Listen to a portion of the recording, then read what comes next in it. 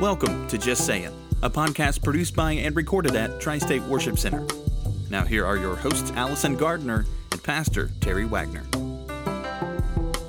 Hey everybody, welcome back to the Just Saying podcast. My name is Allison Gardner, and I'm here with my pastor, Terry Wagner. Hey, Allison. Hey, we're also here with our sound magician. Yeah, but I used magician last time, Well, so I was trying to use something else. It's always that. He's always the magician. Yes. He is. But like we need more titles too. Illusionist.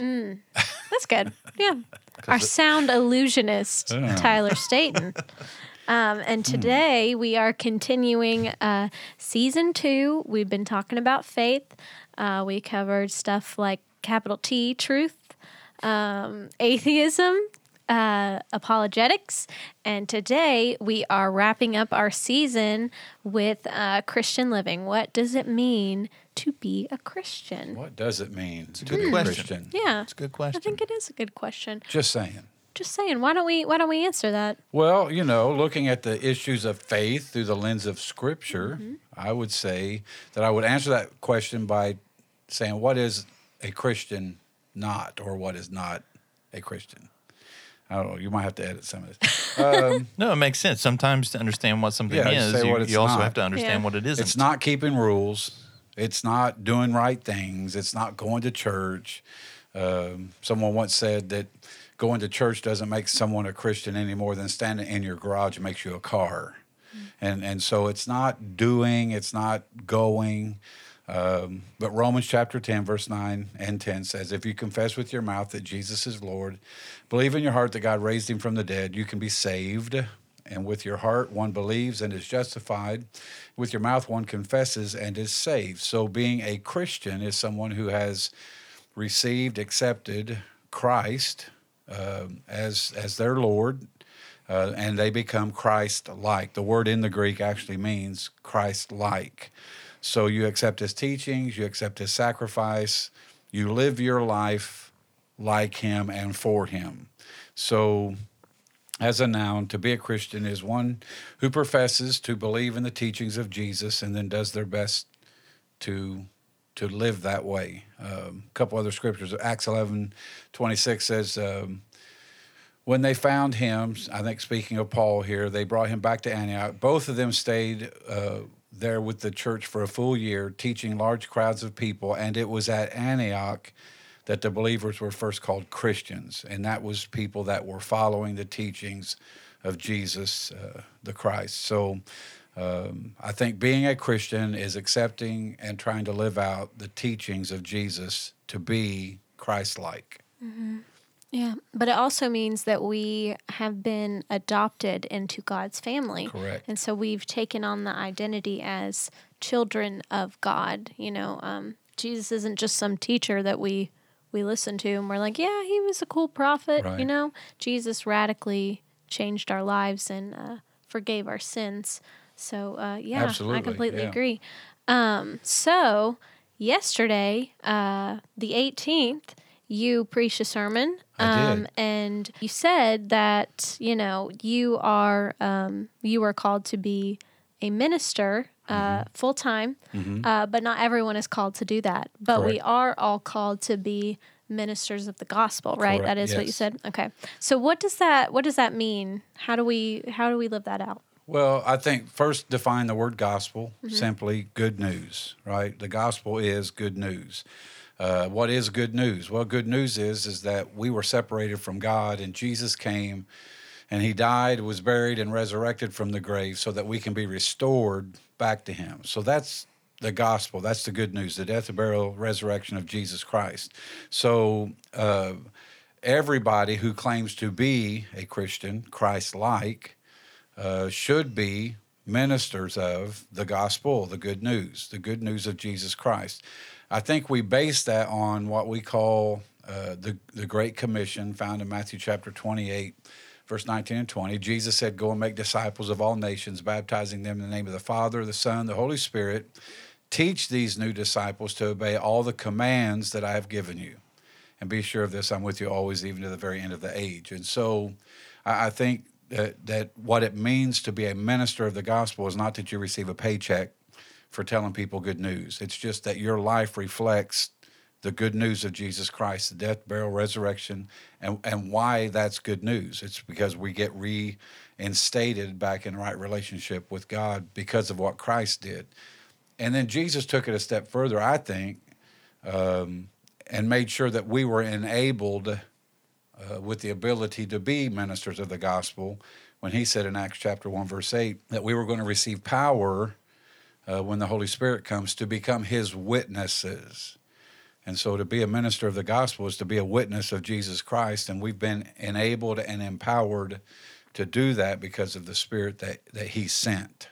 And so that's what I mean. I mean, not everybody's full-time in the ministry. Not everybody could handle being full-time in the ministry.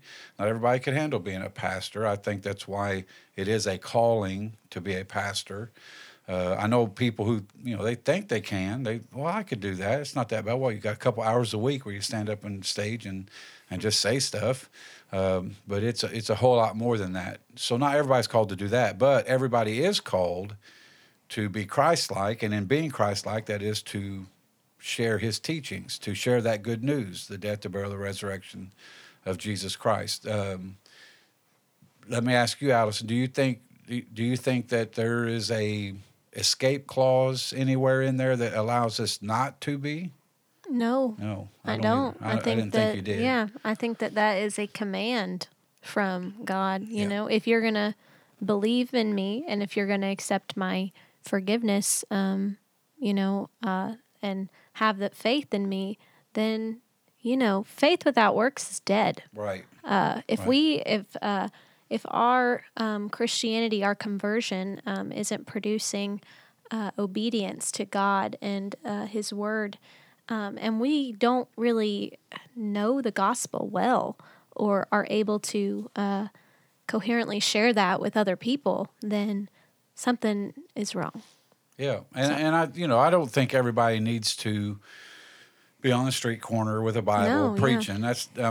Now some people do feel called to do that. They should get busy doing it. I'm just saying that as a believer in Christ, to be Christ-like, we should be sharing that good news, and it is good news because without that good news, we don't have a prayer, we don't have a hope in this life or the next.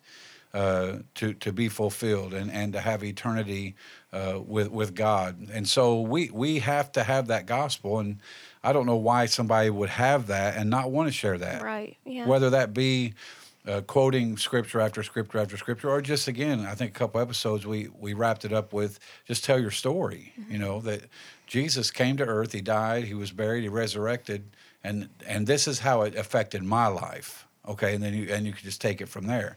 I think you should have some biblical knowledge and how to share that, the Romans Road and some of the other different mnemonic devices that we use to help us remember. But I think the most important thing is, number one, do it and include it in your story. This is just the story of my life. This is what happened.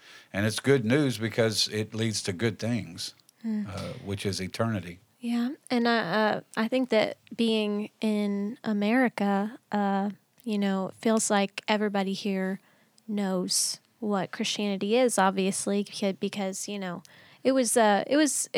it's what we're known for. It's what our major religion is, I guess, in the West.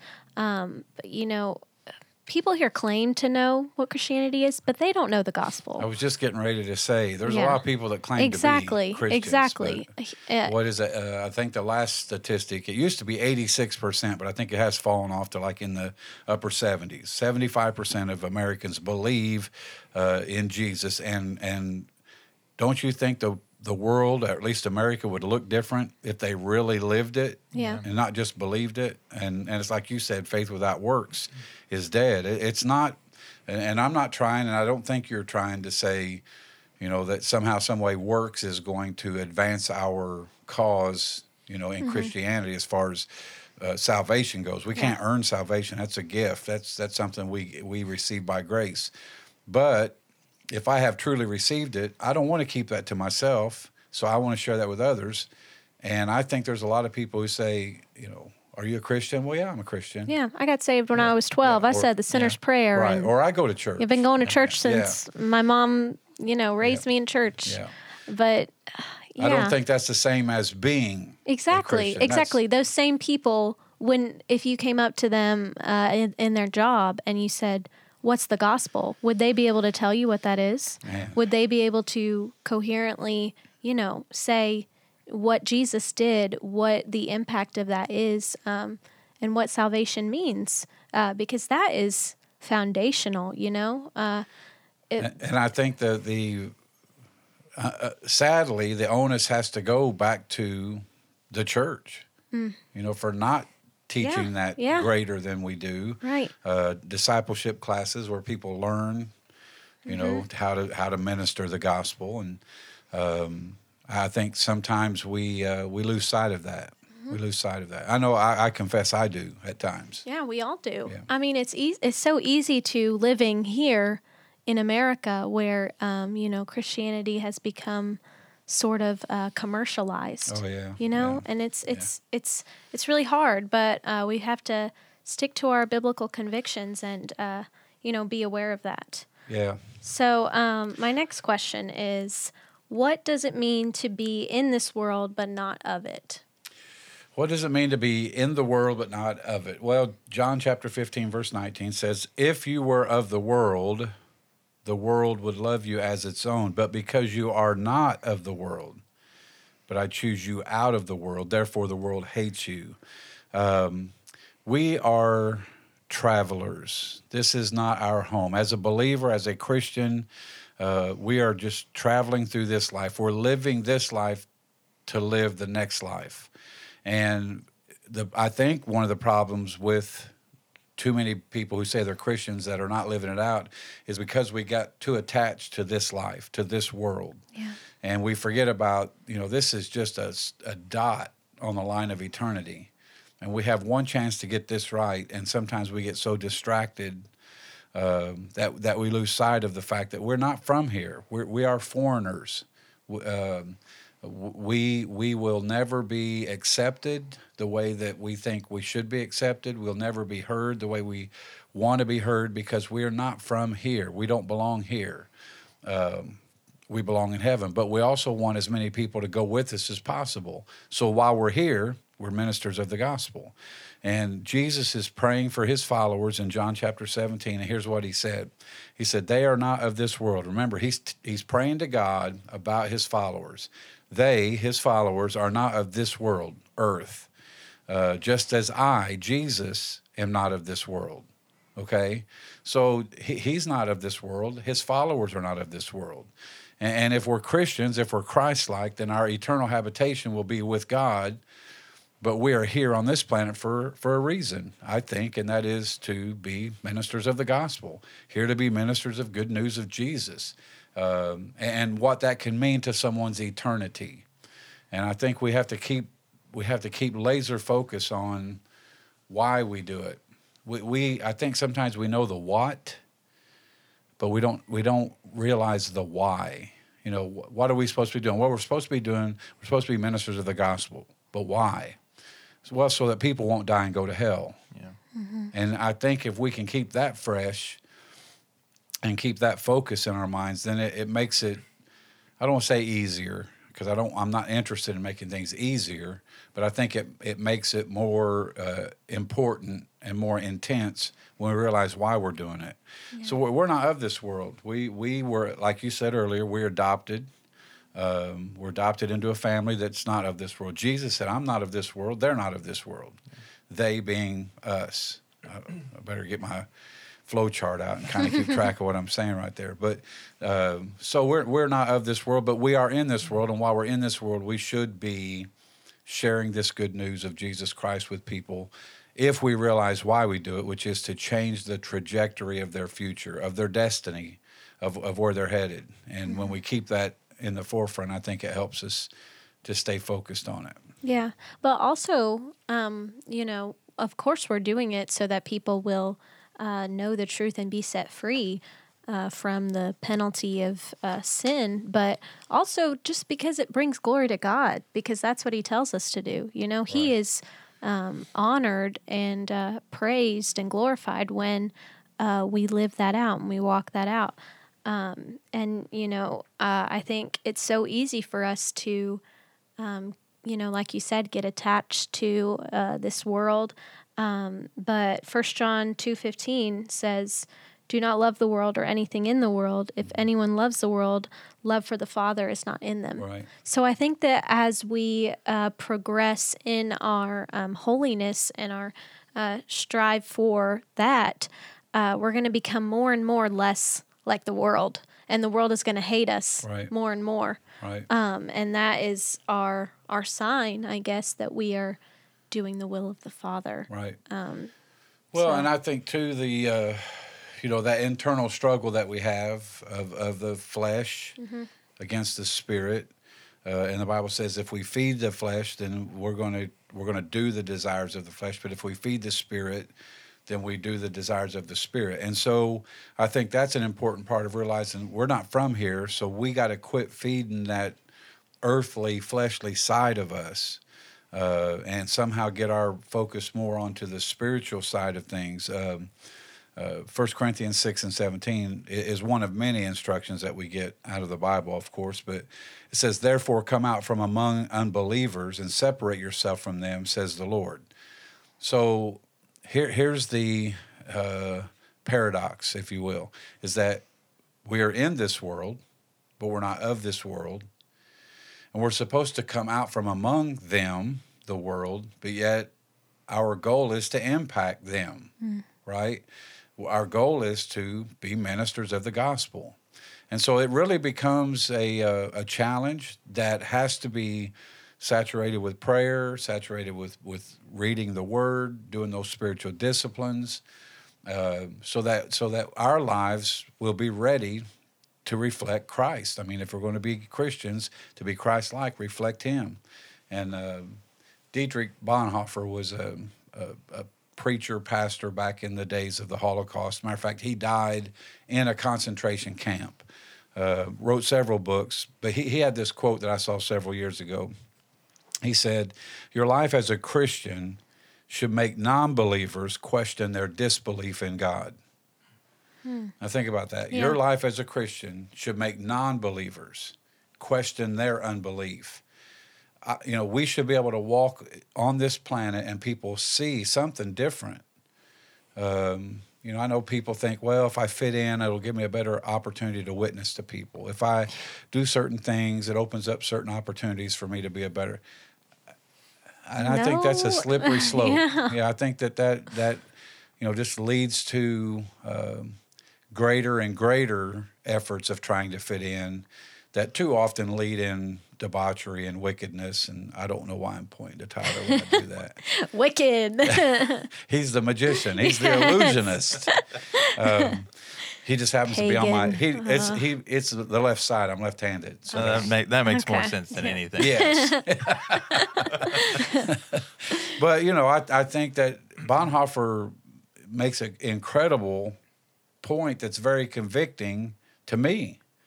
That I should be living my life. We should be living our lives so that the unbeliever questions their unbelief just because of the way that I live my life.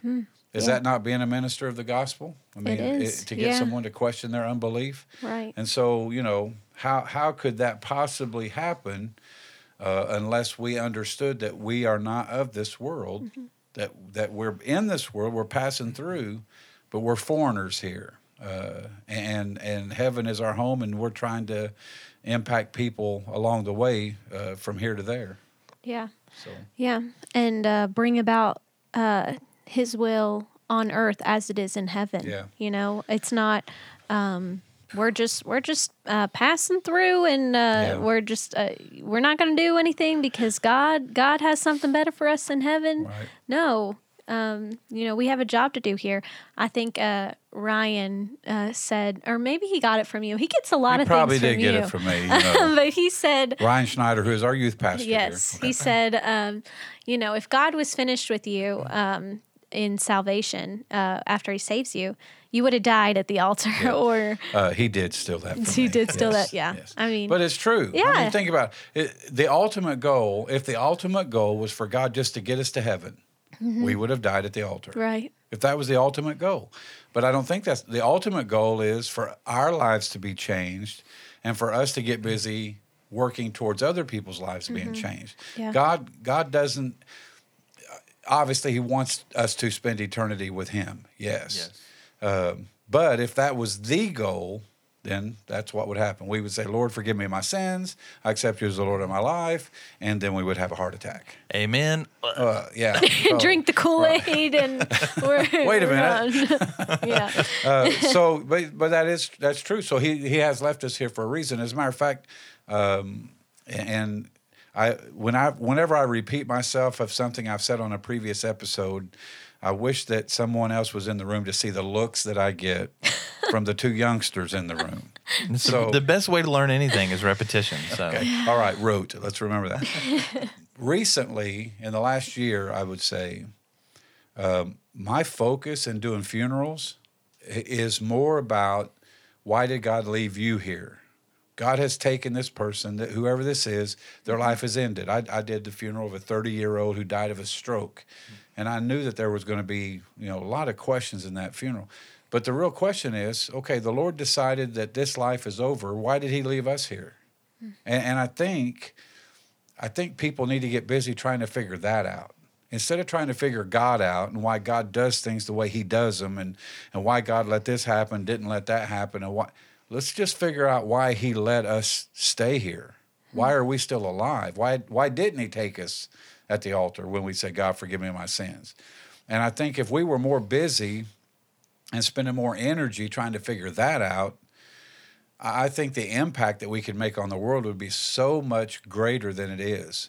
But instead, we spend so much energy and so much time trying to figure out, why did God do this and why did he not do that? And why? Listen, the secret things belong to the Lord. Let's get busy trying to figure out why we're here. Everybody comes into this life trying to answer those three questions. Where did I come from? Why am I here? Where am I going? And so I know where I came from. Before I was formed in my mother's womb, God knew me. Why am I here? That's, I got to figure that part out. And I think everybody does. Where am I going? Well, I pray that I live in such a way that heaven will be my eternal home. But while I'm here, I better figure out why I'm here. I'm not here to become such a great citizen of this world, because we're not. We're not supposed to be citizens of this world. We are foreigners. And part of what sets us apart is this belief in Jesus Christ, who came to give his life, to die for us, was buried, resurrected from the dead, ascended back to the Father so that we could be reconciled with the Father and that our eternal destiny would be with him. So I think if we could keep in the forefront of our mind, we're not just here to, kind of occupy 70 years and then see you later. But we are here for a purpose, and we need to get busy figuring that out. Right.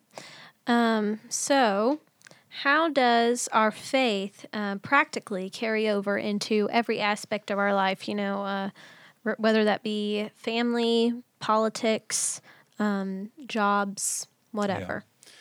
Well, I think the classic definition of faith, of course, Hebrews 11:1, faith is the substance of things hoped for, the evidence of things not yet seen. And I have paraphrased that to say that faith is living your life as though God's telling you the truth. In his word, the promises and the judgments of his word are true. And I want to live my life as though God is telling me the truth. If that's the case, that must become my mindset.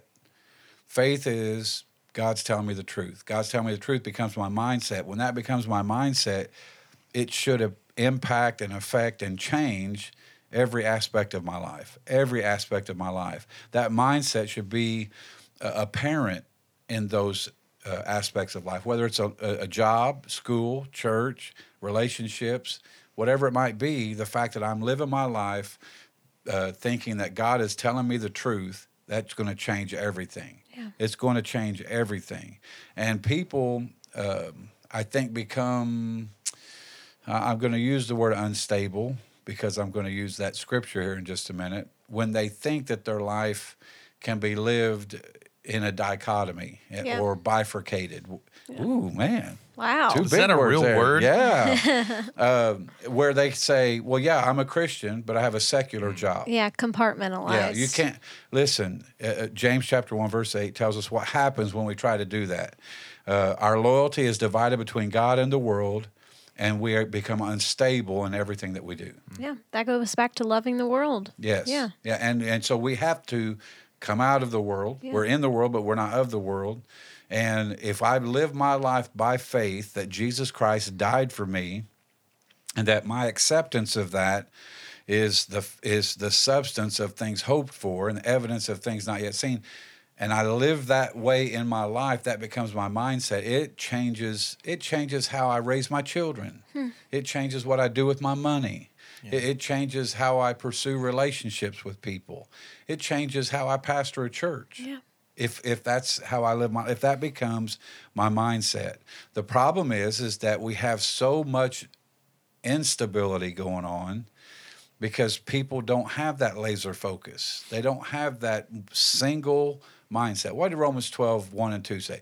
I beseech you, therefore, brethren, by the mercies of God, present your bodies a living sacrifice, wholly acceptable unto the Lord, which is your reasonable service or your worship, depending on which translation. But then verse 2 says, no longer be conformed to the patterns of this world, but be transformed by attending church more regularly, reading your Bible more often, praying more. No. It says by changing the way you think. And how do you do that? You have to change the way you think. The Bible says that the Lord has not given us a spirit of fear, but of love and power and a sound mind. The word sound mind, the phrase there, comes from a Greek word where we get the word discipline from. Well, how does discipline work? Allison, let me ask you a question.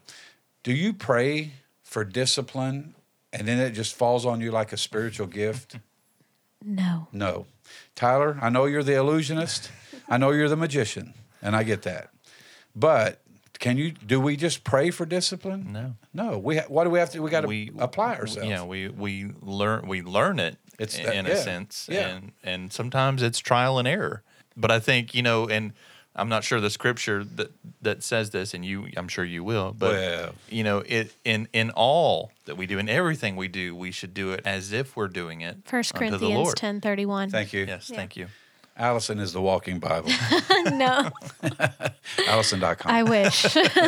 But yeah, I mean, I completely agree. And, I feel like when we start to compartmentalize our faith or create that dichotomy, we forget that the Bible talks about every aspect of our life. Mm-hmm. It has all the answers. Yep. You struggle with infertility, it's in there. Yeah. You struggle with adultery, it's in there. Yeah. You want to know how you should vote? It's in there. Yep. What's God's view of the family? It's in there. Yep. Financial needs. It's Absolutely. in there. Yeah. We're not left here without any source of how to live. Yeah. Right. He gives us what we need. We have it all. And yet we just leave it out. I'll be a Christian when I do devotions with my family, but then I'll go and watch this R-rated movie that has just so many bad things and just forget about my faith in that. That makes no sense. And I think that our culture, even just reading, I'm taking a political science class this year, and the way it talks about demographics and, evangelicals identify with the Republican Party because it's consistent with whatever. Catholics identify with the Democratic Party because blah, blah, blah. And it just reinforces the idea that religion is only one part of you. Mm-hmm. And, it's just a box that we check. Of course I'm a Christian. I live in South Point, Ohio. Right. You go to Tri-State Worship Center. Yeah. That's not what it's about. Mm-mm. It's life-changing. It is who we are. So it's just frustrating to me. And it's a great point, Allison. If it's not life-changing, then you're doing something wrong. Right. It's not God's fault. It's not God's fault that we take certain things of life and compartmentalize it and say, well, I'm going to live by the Bible and all of this over here I'm pointing towards Allison, but then I'm not going to live towards what the Bible says over here. Yeah. And what happens is exactly what James tells us. Then you're going to become unstable in all of your ways. Yeah, inconsistent. Absolutely. Christianity, if we live by the Bible and if we obey its commands and know it well, it is the only consistent worldview out there. Yeah. The only one that, why do you have a moral standard? Because God said so, Right. because it's in there. Atheists, they don't have that. We're just evolutionary beings who descended from a worm or whatever. And so where does that moral standard come from? Man-made. Right, yeah. That makes no sense. Where does good come from? Yeah. They can't answer that Exactly. question. We have a consistent worldview, and we should utilize that. Absolutely. Stick to that. Know it well. Be able to defend it. I do a lot of marriage counseling, premarital counseling, and after marriage counseling, and there's not one couple I meet with that I don't tell them this, and that is every answer of every problem, of every issue that you're ever going to have, you'll find in the Bible. You'll find the answer in the Bible. I don't care what it is. You'll find the answer to the Bible. And if we could understand how consistent that worldview really is, here's something. Steve Jobs, the developer or creator of Apple, right? Yeah. Which I saw a meme the other day of him arriving in heaven, which I'm not saying he did because I'm not the judge, but one of the St. Paul or St. Peter and he's like, well, the last time we had an Apple here, it didn't turn out very good. So anyway, we are apostolic here at Tri-State Worship Center. We are an Apple environment for sure. This podcast is currently being recorded onto a MacBook. That's right. Yes, with all of our iPhones and an iPad, recording our time. So true, so true. But every answer of every issue that we confront in life is found in the Word of God. So Steve Jobs, he I don't know how many people know this, but he never had to decide what he was going to wear today. He had the same outfit. You always saw him in the little cropped turtleneck. Yeah. Huh. So you open his closet, it's the same outfit. He never had to. Sounds like a cartoon. Well, it does. And I'm not saying I'm Steve Jobs, but I'm a little bit that way. Like when it comes to food, I go to a local restaurant that has real oatmeal. And I've been there enough times that when I walk in, they don't ask me what I want. They just bring it to the table because they know what I'm going to get the same thing. Yeah. And you say, well, why? I'm saying that because how awesome it is to have a worldview that's biblically based. I don't have to think about all the other stuff. It's reliable. Yeah. It's always there, and it's always consistent. All the decisions really have been made for me. Mm-hmm. I just have to seek God and seek His Word. And I think it's easier. Mm-hmm. I know that might not rest well with some people, but it seems easier if I just live with that biblical worldview and consistently live with that view, not compartmentalize. Well, it is easier if you've gone through the process of renewing your mind. Yes. You can't live in the same way and think in the same way and then expect this to come easy. Right. There has to be a change that takes place. Well, like I said, if your life hasn't changed since salvation, then there's a good chance you didn't get saved. I know that sounds harsh. It's not necessarily my plan on this podcast is to sound harsh, but it's the truth. Yeah. It will change your life. I am currently sitting in this chair being a minister of the gospel. Having a biblical worldview, being Christ-like, will change your life and change the trajectory of your destiny. And you will, if you do it and do it the way God plans for us to do it, you will never be the same, ever. Mm-hmm. Yeah. Now let me take up an offering. Oh, wait a minute. We don't take up an offering at Tri-State Worship Center. All right. So let's skip down to what are signs that our faith is stagnant. I want to hit on that. Oh, boy. You know what? That would almost take a whole nother, honestly. Several other podcasts. Honestly. But signs that our faith has become stagnant. Well, I think spiritually, we're composed of three aspects, and that is relationships, values, and life's purpose. Those three things make up who we are spiritually. So if I want to look for signs that my spirituality has kind of hit a lull or a plateau or become stagnant, I would see relationships deteriorating, both vertical relationships and horizontal relationships. I would see a lapse in my values. My convictions would no longer be driving me like they should.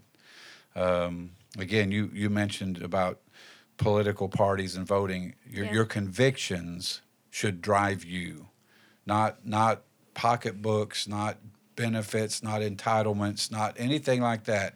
Your convictions. And that's why I've always said, don't vote politically, vote biblically. Biblically. And so if we see a lapse in our values, our convictions are being weakened, we can see that as a sign that our faith has become stagnant. And then if we seem to lose our way in life, if we just seem to be treading water, that's an indicator that our spiritual life could be stagnating. But here's what you need to know is that I don't see any place in this thing called Christianity where there is a rest area as far as a place where you grow to a certain point and you stop and wait for 2 years before you grow any further. I think it is a consistent growing process of us producing fruit and doing things that are going to benefit the kingdom and being ministers of the gospel. And when you see those things beginning to become lax in your life, well, that's a good indicator that your faith has become stagnant. And I don't want to leave it right there. I would say at that point, you better start praying. You better start fasting. You better start reading your Bible. You better start surrounding yourself with some people who can speak truth to you, not just pat you on the back and say, "Oh, you're all right. You're all right. God understands." But you better make sure that once you recognize it has become stagnant, that you don't compartmentalize it and say, "Well, I'm going to put that over here and we'll fix that later." You got to get busy. You got to get to work, praying, fasting, Bible reading, doing whatever you can to re-energize and to get going again. Yeah, and I think that a really special sign is whenever you are in those situations where you know what you're doing is wrong, right? And that like you said, that conviction, the Holy Spirit dwelling in us, should be the thing that drives us to reject that and to know whenever that is wrong. And whenever we feel that being silenced, and just feel ourselves giving into that even more, I think that is a definite sign that we're not involved in the things that we should be. I shared the story yesterday in the message about Samuel and Eli. Mm-hmm. Eli was a priest. Samuel was a priest in training, if you will. And some people may remember the story that Samuel kept hearing a voice. He would get up and go into Eli. "Hey, did you call for me?" And Eli's like, "No, go back to bed."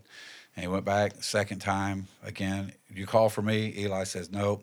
The third time Samuel hears that, he goes in, and the way I read that, Eli realizes that Samuel is hearing a voice he hasn't heard in a long time. That Samuel's hearing that voice that Eli has not heard in a long time. And I think that's when Eli probably realized, hey, my faith is probably stagnant. Yeah. And then he says to Samuel, next time you hear that voice, you say, "Speak, Lord, for your servant listens." And I think that we all need to just learn from that one, and there's hundreds of examples like that, but there's one that says even a priest, right? Even a priest can get to a point where if you're not constantly maintaining the relationship and feeding the relationship, that you can get to a point where it's like, wow, other people are hearing voices that I haven't heard in a long time. And I do think that when we become not as sensitive towards the things of this world that we should be, that's a big sign that, hey, something's not right here. Mm-hmm. Something that we have considered to be okay now that we didn't think was okay 10 years ago or 5 years ago. Yeah. I mean, come on. Well. Yeah. Well. Yeah. There was a shout out to Larry Metcalf. Well. Yeah.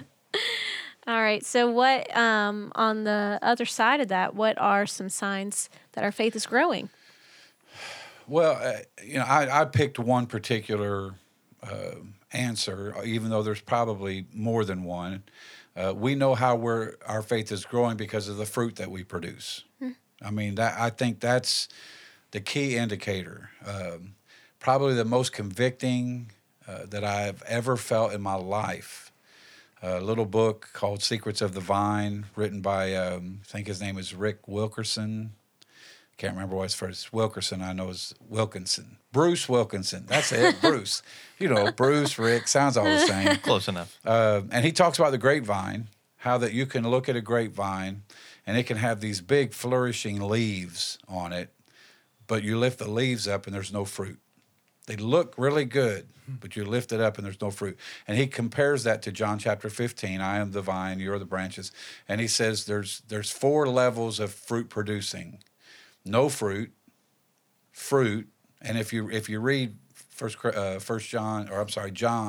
15, I think it's 1 through 20, you'll see these 4 levels: no fruit, fruit, some fruit, much fruit. And I'm reading this book. And when I got to that section, I was so convicted. I probably shouldn't confess that I was in a car, but I was in a car. I had to pull over the side of the road. I was so convicted because you can look good, right? But if you're not producing any fruit, so what? Mm-hmm. I mean, you can have, in the words of one author of a book that I read, you can have big screens, skinny jeans, and fog machines. I just wanted to say that. And you can look good. You can put it out there in a very professional, theatrical, but if you're not producing any fruit, so what? Yeah. And so I think Galatians chapter 5, 22 and 23, the Holy Spirit produces this kind of fruit in our lives: love, joy, peace, patience, kindness, goodness, faithfulness, gentleness, and self-control. And there is no law against these. Mm-hmm. Yeah. And so I think that's where I think that's the number one way we can measure how we're growing in our faith is by the fruit that we're producing. Right. One of the ways that I've seen it in my own life is becoming increasingly dissatisfied with worldly things. Yeah. You know, like I have been trying to read the Bible first thing I do when I wake up and last thing I do when I go to bed. And, I've been trying to do that consistently. And it's been awesome. It's been great. And, you go to bed and wake up with that peace. Yep. And it changes the way you live. And last night, I didn't do it for the first time in a while. And I just was scrolling through Facebook instead. And I could feel just like the difference. Mm-hmm. It was awful. And, I think just... That's what holiness comes with is, you watch a movie and there's some bad stuff in it and you feel convicted about something you've never felt convicted about before. And I think that's a really telling sign that, you're maturing and you're growing and it's good. And when that happens, if I can use you as the example, when that happens, it's not the end of your relationship with God. Right. You just realize, hey, I know how important this is. And some people think I oversimplify things, but I'm a simpleton at heart. That's the way I am. I think that our thought life comes from 2 different places. I think our thought life comes from God or the devil. The illustration that I use consistently to make the point is first thing in the morning, alarm goes off, and your first thought is, I don't want to get out of bed. And I would say, do you think God wants you to think that way? No. Of course not. The devil wants to just very first thing in the morning, let's just jump on him and say, you don't want to get out of bed. So you hit the alarm clock with a sledgehammer and you go back to bed. But if we're consistent about that, then we also realize that there are convictions that are coming from the Lord that are things that we need to embrace and let them change our lives. But then there are some thoughts from the enemy that says, hey, a quick look at Facebook's not going to hurt anything, right? And sometimes we all, not Allison. Allison's just brave enough to say that that's what happened to her last night, which may be why we were feeling the way we felt before we started. Maybe. This is all your fault. I mean, could be. No, just kidding. I'm glad you're here. Matter of fact, let me just pump the brakes right here. And I was going to say this at the very beginning. We only have 45 seconds left. So I am so proud to be in this room with 2 people that I know they love the Lord, and I know it's their desire to do everything we can to get a message out to tell people, hey, this God can help you. And Allison, with your workload and your school load and all the other things that a 17-year-old goes through, but yet for you to be able to be here every Monday. I still go back to Labor Day. We were here 8 o'clock in the morning on Labor Day because Allison said, what else are you going to do? Get in here. Let's record this thing. You don't have to go to work. And Tyler, with your just incredible skill set that the Lord has given you and what you use it for, I'm proud to be in the room with you guys. And I wanted to say that at the beginning, but it just didn't work out. So I'll say it now. And I say that because I think that's one of the ways we see that faith is growing, is that people begin to focus more on the things of God. And it doesn't mean we don't have setbacks. We all do. I do.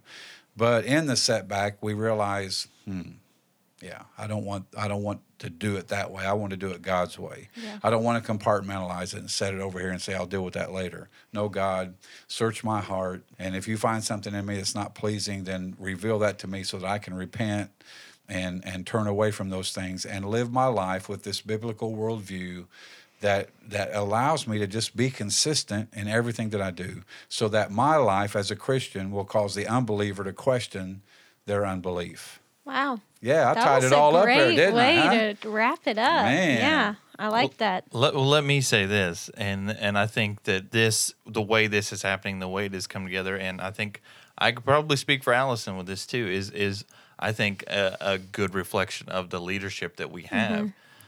In our pastor, and I mean that with all sincerity. I'm not just saying that because you said nice things about me, but just and this kind of even goes back to what we were talking about earlier, and the way that you show your faith, and the way that you seek after those that are lost and try to lead them to the Lord, and this is just yet another way to do that. Yeah. And when it was brought to you, you're just like, yeah, let's do it. This is yet another avenue, another way. I did say, Allison, you're going to have to make this happen. I do want to do it, but Allison, you have to make it happen. And she did. She did, absolutely.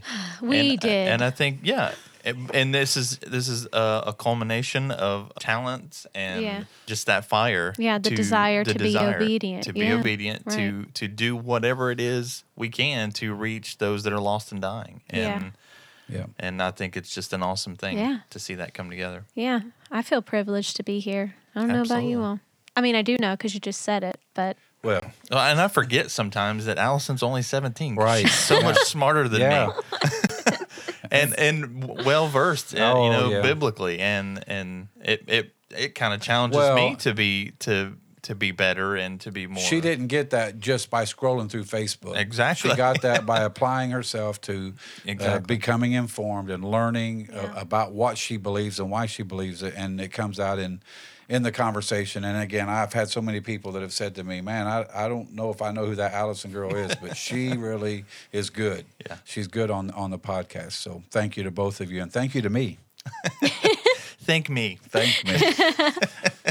Most of all, thank God. Yes, amen. Yes. All the glory. But yeah, I think that just about wraps it up. I think that was really good. This is the end of season 2. We have a lightning round left. Coming up next. It's insane. Yeah. And somebody needs to send in some questions for that lightning round. twagner977@gmail.com. That's it. Listen, y'all, send in your questions about really anything. And they can be. We don't have to mention names or anything like that. No, whatever. I don't think we did last time. No, we did. Except for Eric Rutherford. Yeah. This was our year, Indianapolis Colts. Wait a minute. No, it was the Pacers. It was Pacers, yeah. Yeah, sorry. Edit that out. You say that and he never does. He leaves it in there. Well, that's because he knows that that's a mistake on my part. You got to put it in there. Yeah, I like it too. I can't have everybody thinking he's perfect. No. Wait a minute. Did you hear what she said? I like it too. Listen, I've messed up. Do you remember when I said, see y'all next week? In my voice crack? No. He left that in there. Yeah, well, I don't remember. I thought it was cute. Same. All right. Well, thank you all for joining us. Make sure you send your questions in for the lightning round next time. And we will see you next week. See ya.